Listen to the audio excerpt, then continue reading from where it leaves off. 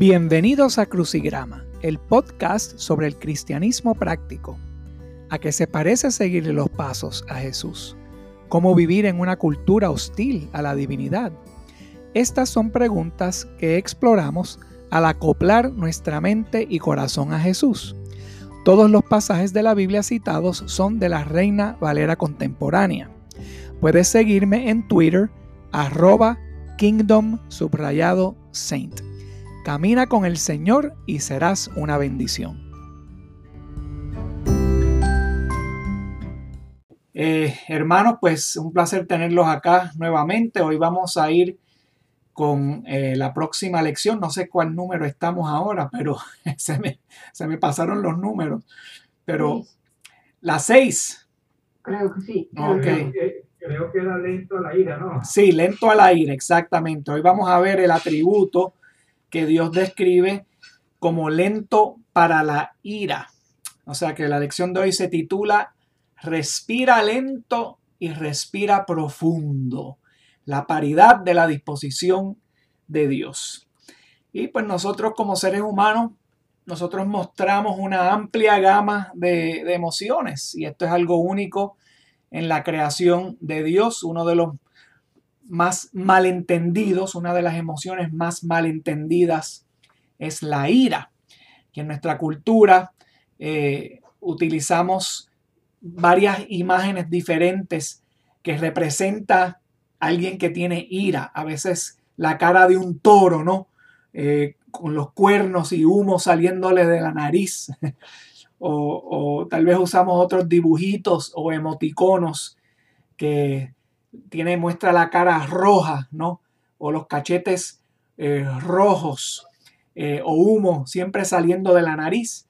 ¿Y de dónde sacamos esos emoticones? Bueno, ya van a ustedes ver que la definición hebrea de eso no es muy disimilar a lo que muestran estos iconos, que son bastante precisos al representar la fraseología hebrea de lo que es la ira de Dios. Vamos entonces a ver en Éxodo 34, versículo 6, que es nuestro pasaje principal, donde dice el Señor, Dios clemente y compasivo, lento para la ira y grande en amor y fidelidad. Hasta ahora hemos estudiado dos palabras hebreas traducidas como clemente, que es la palabra hebrea rakum, y compasivo, que es la palabra hebrea kanun. Para hacerles un recordatorio, rakum o la clemencia de Dios son los afectos tiernos y protectores de Dios. Y utilizamos o comparamos eso con el vientre, porque la palabra raíz rakum viene de la palabra vientre, como el vientre de una madre, que es una atmósfera segura, placentera, de naturaleza sustanciosa. Y así es como se describe Dios. Él nos da seguridad, Él es de naturaleza sustanciosa y nos provee esa protección. La segunda palabra que habíamos examinado es la palabra que se traduce compasivo, que es del hebreo kanun.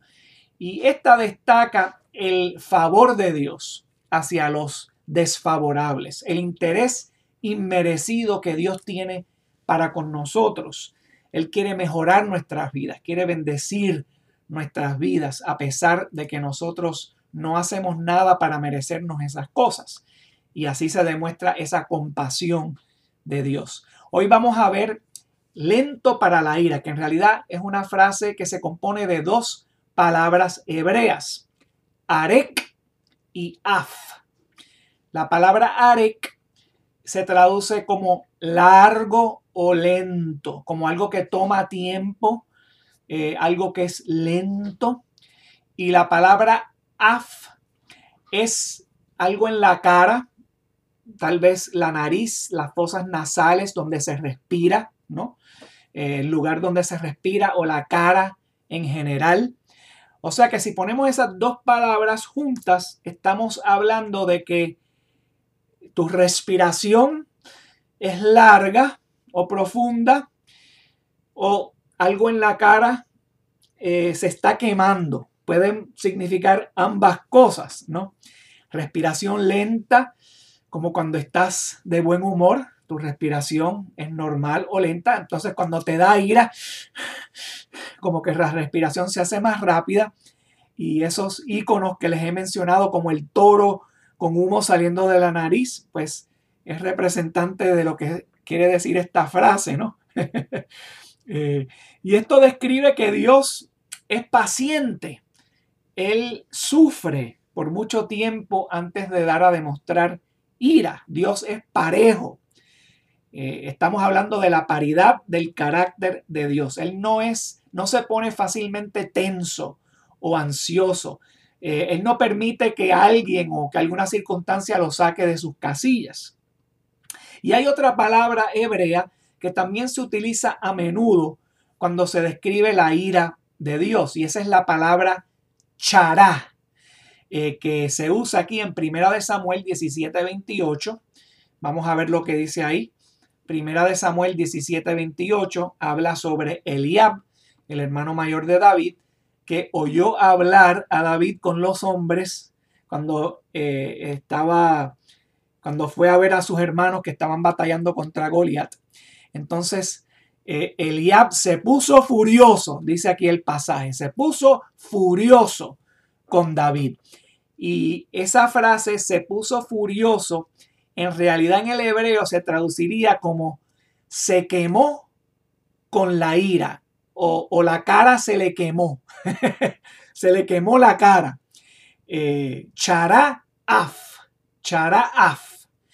Y esa palabra chará se traduce como enfadado, enojado, disgustado, algo que se está quemando, algo que te deja sentir indignado, o algo que está caliente, ¿no? Tiene todos esos significados.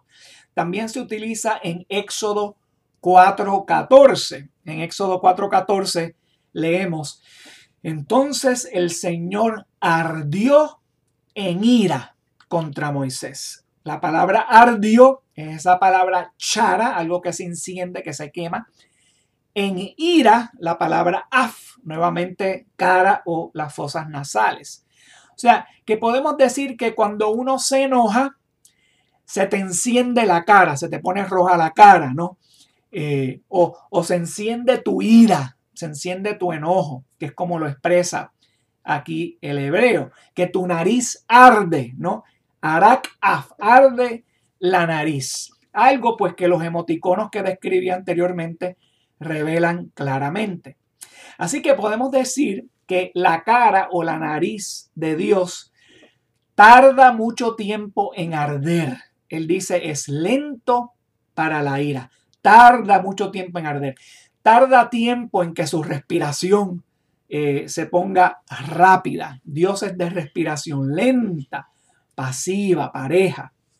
Y se necesita mucho para que su respiración se acelere. Esto muestra el carácter parejo de Dios. Él es de postura uniforme. No se pone fácilmente tenso, no le da ansiedad fácilmente. Él no permite que las emociones o la disfunción de otras personas lo saquen de quicio. Él tiene un alto grado de tolerancia, y no solamente de tolerancia, sino una perspectiva de compasión, de dar compasión. Él inclina su balanza hacia la compasión para no dejar que su ira defina su carácter. Todos nosotros tenemos una nariz, usualmente respiramos lentamente, a paso lento, ¿no? Que es una respiración saludable. Y nuestra respiración no tiende a acelerarse a menos que estemos haciendo ejercicio, como lo estaba haciendo Gasparino ahorita, lo cual es normal y esperado. Si uno corre, si uno hace ejercicio, pues se acelera el metabolismo, se acelera la respiración. Pero vamos a preguntarnos, ¿hay otras ocasiones que nos causen aceleración de nuestra respiración, o que nuestra respiración no sea normal, no sea pareja, que sea desigual?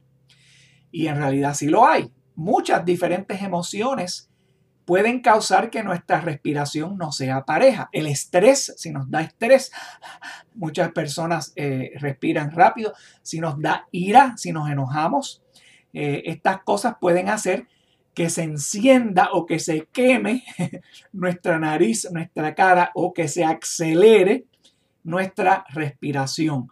Nosotros pues, nos hemos criado en una cultura occidental y tendemos a pensar en la ira como algo malo, como una emoción que no la debemos de tener, algo anormal, que nadie la debe de tener. Y a veces tratamos la ira como si fuese un problema, la ira por sí misma, como algo que tenemos que eliminar de nuestro carácter. Y yo creo que nuestro malentendimiento o malinterpretación de lo que es la ira nos ha causado brotes y disfunciones cuando se trata de este tema. Les quiero decir, hermanos y hermanas, que es normal enojarse. La gente buena se enoja, la gente normal se enoja. Si alguien no se enoja, entonces yo creo que eso es anormal. Ahora, ser una persona rabiosa o definirse por eso no es bueno. Dejar que la ira te controle no es bueno. No es bueno dejar que ninguna emoción te controle o te guíe a tomar decisiones que tal vez puedas lamentar. Aquí tenemos el Proverbios capítulo 15, versículo 18, nos habla sobre eso. Dice aquí, el que es iracundo provoca contiendas, el que es paciente las apacigua. Esta palabra iracundo pues viene del hebreo quema, que suena como quema, como quemado, ¿no? Que significa rabioso o venenoso. Y la palabra paciente, adivinen cuál es, la misma palabra que encontramos en Éxodo 34. Arek af, lento para la ira, como Dios se describe a él mismo. O sea que la paciencia viene de ser lento para la ira. Y la Biblia pues nos dice que la ira es algo normal en nuestro repertorio de emociones, como lo dice Efesios 4, 26 y 27. Dice aquí, si se enojan, no pequen. No dejen que el sol se ponga aún estando enojados, ni den cabida al diablo. O sea que él no dice, él dice cuando se enojen, porque nos vamos a enojar en algún punto u otro. El versículo asume que nos vamos a enojar, porque es algo normal en el repertorio de emociones que tenemos. Pero no necesitamos dejar que la ira nos gobierne o nos define. Ahí entonces es cuando nos vamos por el mal camino. Si dejamos que la ira nos gobierne, es decir, si estamos dejando pasar los días y todavía nos encontramos molestos o enojados por algo, entonces ahí es cuando le estamos dando cabida al diablo. Ahí es cuando algo se puede volver pecado. Así que este versículo nos enseña que es normal enojarse, pero no dejes que se convierta en pecado. No vayas a dormir y todavía con esa ira adentro de ti, porque no vas a poder dormir, ¿no? Le va a dar control sobre tu vida y entonces eso le da cabida al diablo. Aquí en este versículo, Efesios 4:26, Pablo en realidad está citando un pasaje que si lo leemos en el lenguaje original nos da una mejor ilustración de lo que él dice acá. Él está citando el Salmo 4, el versículo 4 en específico aquí, donde el Salmo dice, si se enojan, no pequen, en la quietud del descanso nocturno, examínense el corazón. Un tremendo consejo que nos da el salmista. Ahora, esa primera frase, si se enojan, es más correcta en el hebreo decir, si tiemblan, porque la palabra ahí enojar es la palabra hebrea ragaz, que significa temblar, como que descontrol, ¿no? Entonces el salmista está diciendo, si algo te está causando que tiembles, si algo te está sacudiendo o si tu corazón está palpitando por alguna emoción violenta, sea miedo, sea rabia o sea ira, si estás perturbado, si estás inquieto, es normal a veces estar en ese estado, pero como dice aquí el Salmo, escudriña tu corazón en cuanto a por qué y ríndeselo al Señor, porque guardar silencio es una manera de decir confiar en Dios, dárselo a Dios, no tratar de resolverlo con tus propias opiniones, porque a veces nos sentimos de alguna forma y y tal vez no entendamos el por qué nos sentimos así. Entonces, si le seguimos dando vueltas al asunto, todavía vamos a estar muy inquietos y no se lo estamos dando a Dios. Ahí se está probando nuestra fe. Y nos enojamos a menudo, pero eso es normal. Pero podemos tratar de entender esa emoción. ¿Qué nos está enseñando cuando nos enojamos? ¿Qué dice de nosotros el enojo o la ira? ¿Qué está diciendo sobre Dios cuando Dios se enoja? ¿Qué nos dice de Dios esa emoción? Porque si malinterpretamos esta emoción de la ira, tal vez podemos pensar que la lentitud de Dios en su ira está en desacuerdo con los muchos casos en la Escritura donde se nos dice que la ira de Dios fue encendida y hizo esto, hizo aquello, y tal vez entonces pensemos, bueno, pero Dios se describe lento para la ira, pero veo que en esta ocasión y en aquella ocasión le da rienda suelta a su ira. ¿Cuál es cuál? Entonces tenemos que entender qué es lo que está pasando aquí. Todos nosotros tenemos la capacidad de mostrar emociones, ya que eso proviene directamente de la imagen de Dios. Fuimos hechos a su imagen. Por lo tanto, vamos a mostrar eso. Los animales no muestran eso. Los animales, tal vez nosotros les asignemos que están mostrando ira o gozo o algo así, pero no es así. Los animales no tienen ese repertorio de emociones que tenemos nosotros. Fuimos hechos a imagen de Dios. Entonces, por lo que podemos engranar con Dios en la forma en que Él se revela a sí mismo a lo largo de las Escrituras, así podemos entenderlo mejor. Él describe todas sus emociones y lo hace transparentemente, sin disculpas. Y del mismo modo, no hay disculpas que hacer cuando mostramos nuestras emociones, a menos que, por supuesto, hayamos pecado en alguna de ellas. Pero cuando nos enojamos, tal vez podamos ser propensos a pecar en nuestra ira, porque a menudo nuestra ira es una expresión de algo que no somos capaces de controlar, algo que no somos capaces de domar o de entender. Y esa falta de poder hacer eso nos hace sentir impotentes y a veces con ganas de desahogarnos. Y ahí es cuando tenemos que tener cuidado porque podemos llegar al pecado. Ahora, esto no significa que cuando me enojo estoy pecando. No, no, no.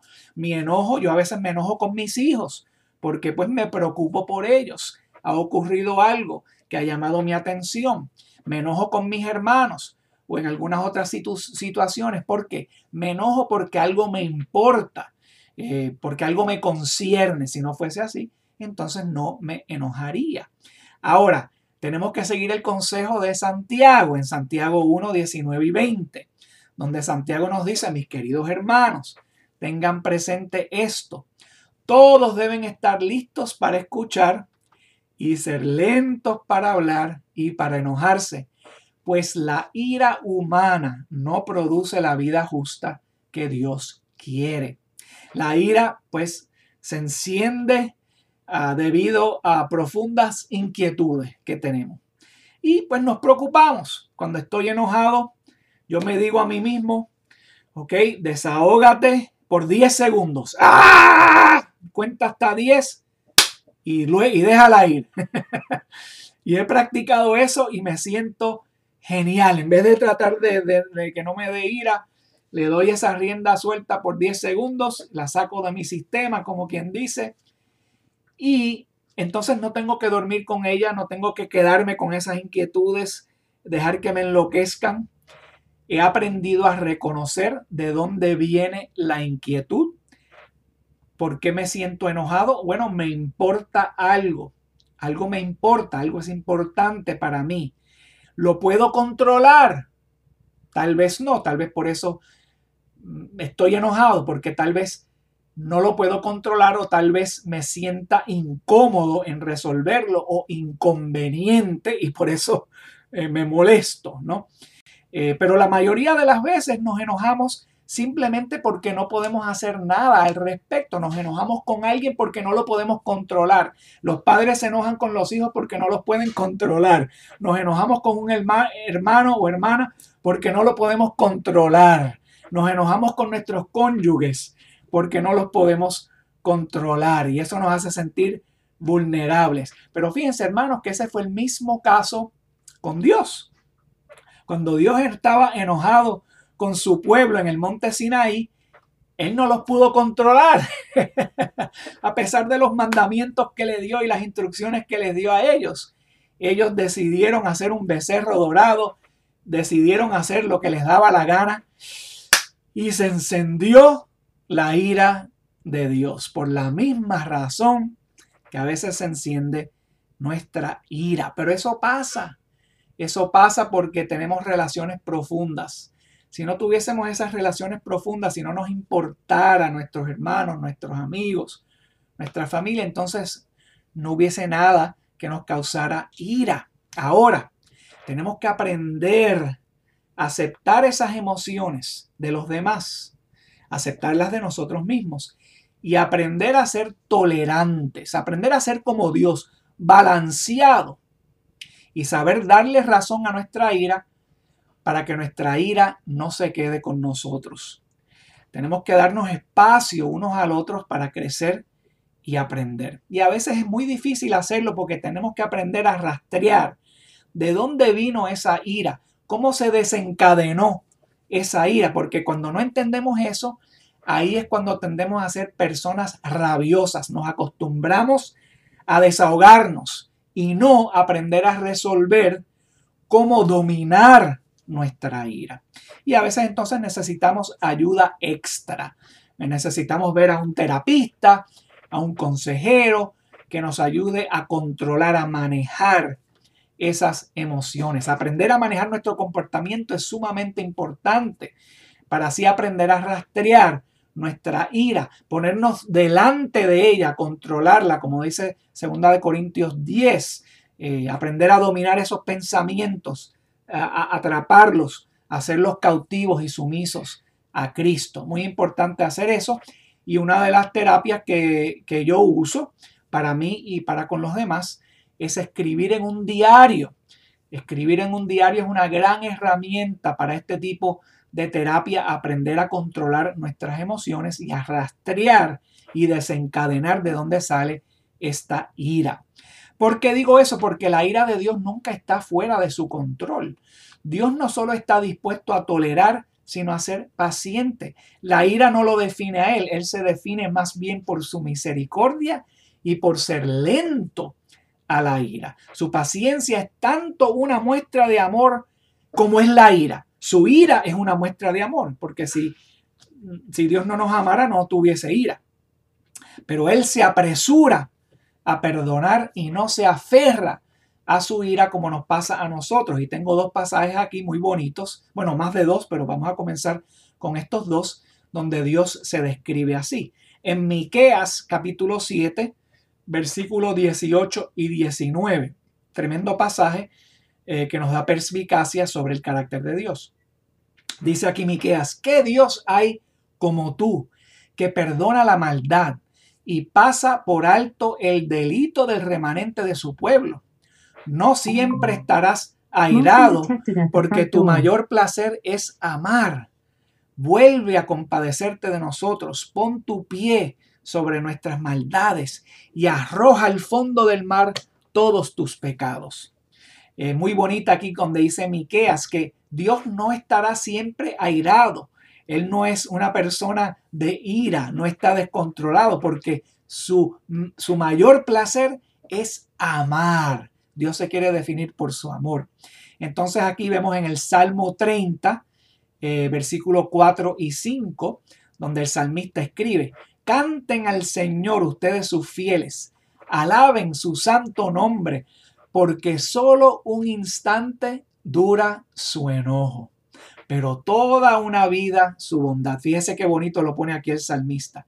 Si por la noche hay llanto, por la mañana habría gritos de alegría.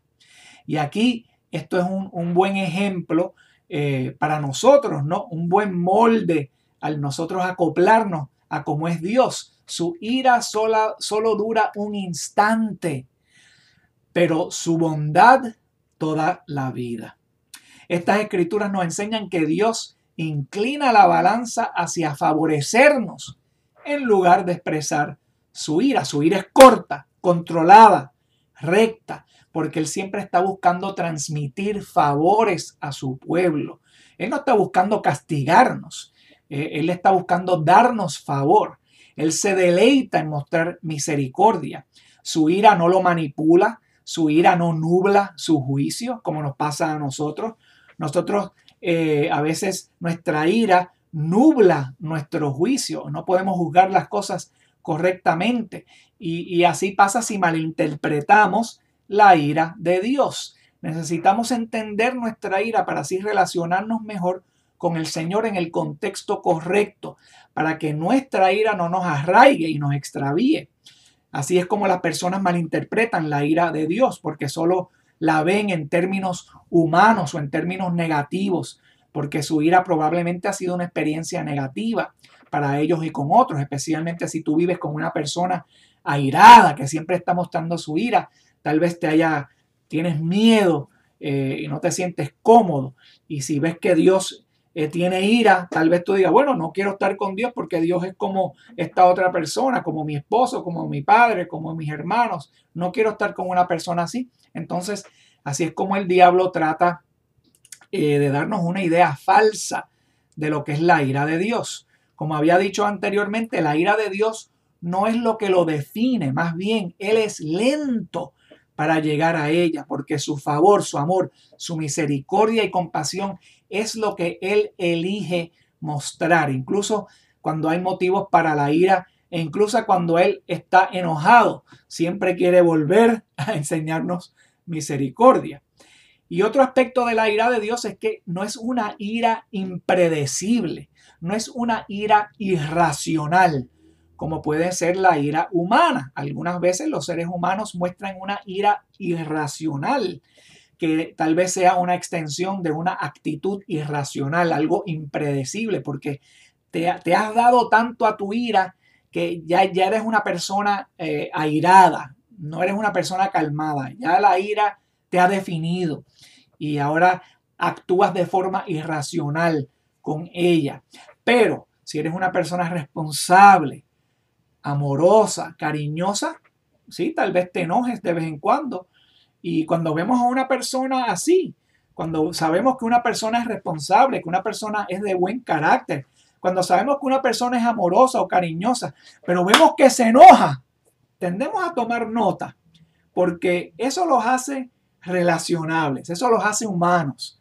Cuando somos pequeños, si hemos tenido unos padres buenos y cariñosos, pues hemos visto a veces la ira en nuestros padres y sabemos que no son perfectos cuando ellos demuestran esa ira. Ahora, pero Dios muestra ira también, es decir, que Él no es perfecto. Absolutamente no, porque la ira de Dios lo que nos dice es que Él muestra un gran interés, una gran inquietud por algo, así como nuestros padres. Si mi mamá se enfogonaba conmigo, era porque pues yo le había dado buena causa para que se enfogonara, porque mi madre era muy cariñosa, muy paciente, muy melodiosa, pero cuando le entraba la ira, había que salirse de ahí. Pero eso hacía que ella fuese más relacionable después de viejo, claro, porque cuando era chiquito no lo entendía. Hasta cuando era adolescente no lo entendía. Ahora, cuando llegué yo a ser padre, ya veo por qué mi mamá se enfadaba tanto conmigo. Ahora, la ira de estas personas es una ira predecible, porque es una ira que está ligada a su moralidad. Ellos se enojan cuando hay algo inmoral, cuando hay algo injusto, cuando hay algo ilegal, algo que causaría daño a los demás. Así entonces es una ira predecible, no es una ira irracional, es una buena ira. Pero incluso hasta en ese tipo de ira, la persona responsable y moral tiene que ser capaz también de templarla con paciencia, con perdón, con compasión, para así parecerse al carácter de Dios. Porque incluso en esa ira las personas morales se aplazan a Dios y no intentan juzgar, sino que hay que dejar las cosas en manos de Dios. No podemos dejar que ciertas cosas o cierta disfunción entre los seres humanos nos moleste al punto en que perdemos la cordura, porque entonces esa es una ira que nos saca de quicio y estamos fuera de control en ese instante. Ahora, el enojo que muestra nuestro Señor es otra forma en que vemos lo mucho que Él se preocupa por nosotros. Este es nuestro Dios. Le importamos grandemente. Él está involucrado y necesitamos aprender lo que puede hacer que su ira se encienda para entonces ganar su favor y su bendición. Aquí tengo dos pasajes más que muestran otro aspecto de la ira de Dios, del carácter de Dios y de su bondad.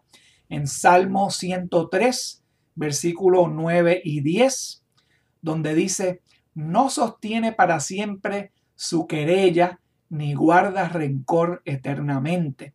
No nos trata conforme a nuestros pecados, ni nos paga según nuestras maldades. Fíjense aquí que el salmista, no solamente este salmista, pero casi todos los salmistas, es más, y los profetas, ellos tenían un entendimiento claro que Dios no era un Dios airado, no era un Dios enfadado. No.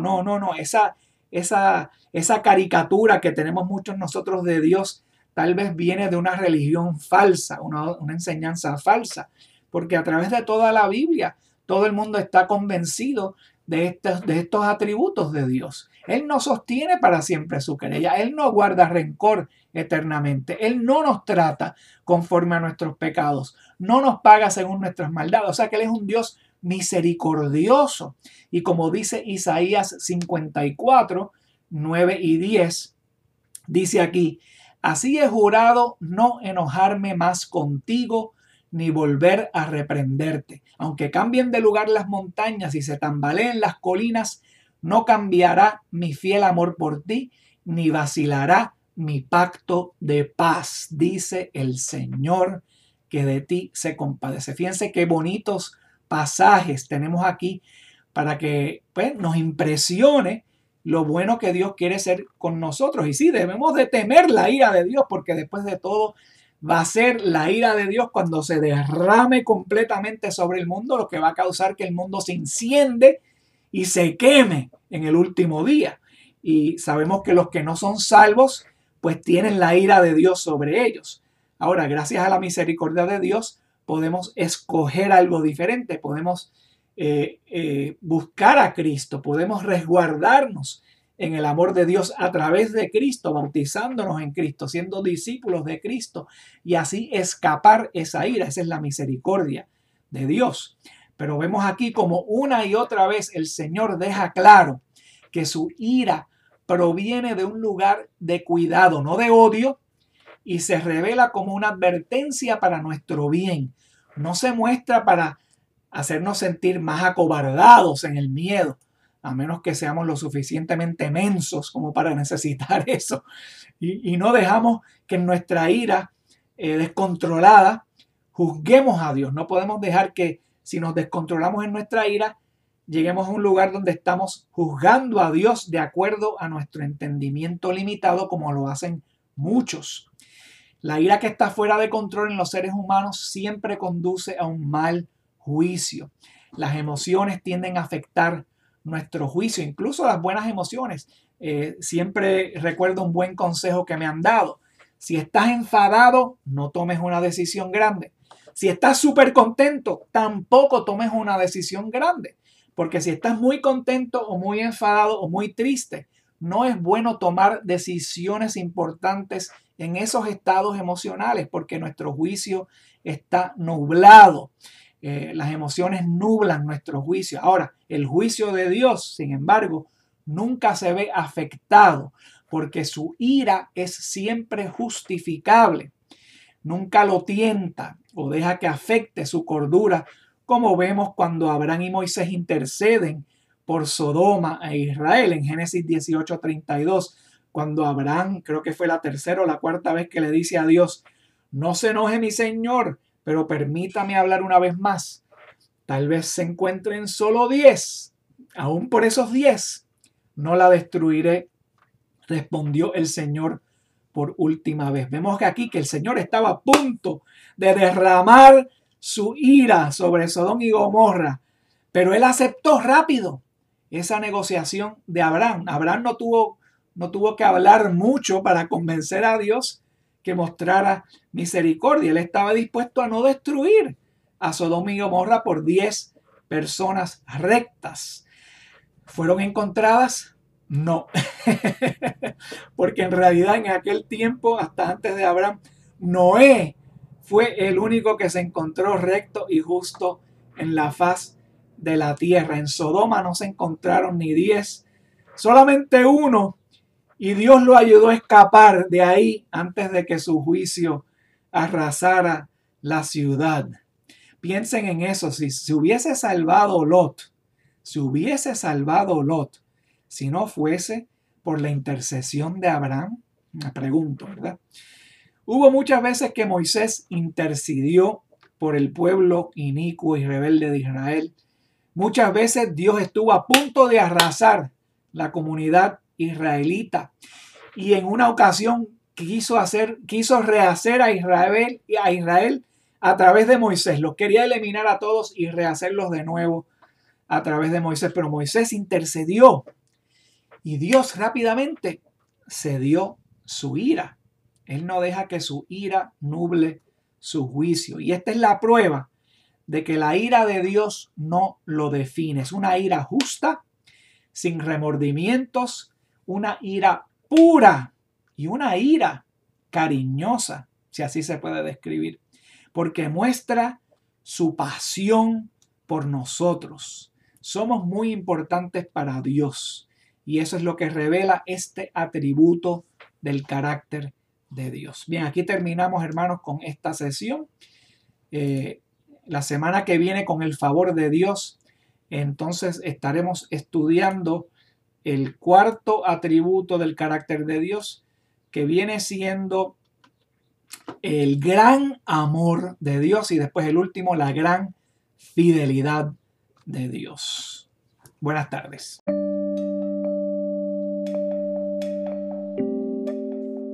Espero que el Señor te haya dado una idea de cómo acoplarte a Jesús con el mensaje de hoy. Siempre aprecio tus comentarios. Puedes enviarme tus pensamientos, reflexiones y comentarios directamente a través de la aplicación Anchor. También puedes conectarte conmigo a través de Twitter, @Kingdom_Saint. Camina con el Señor y serás una bendición.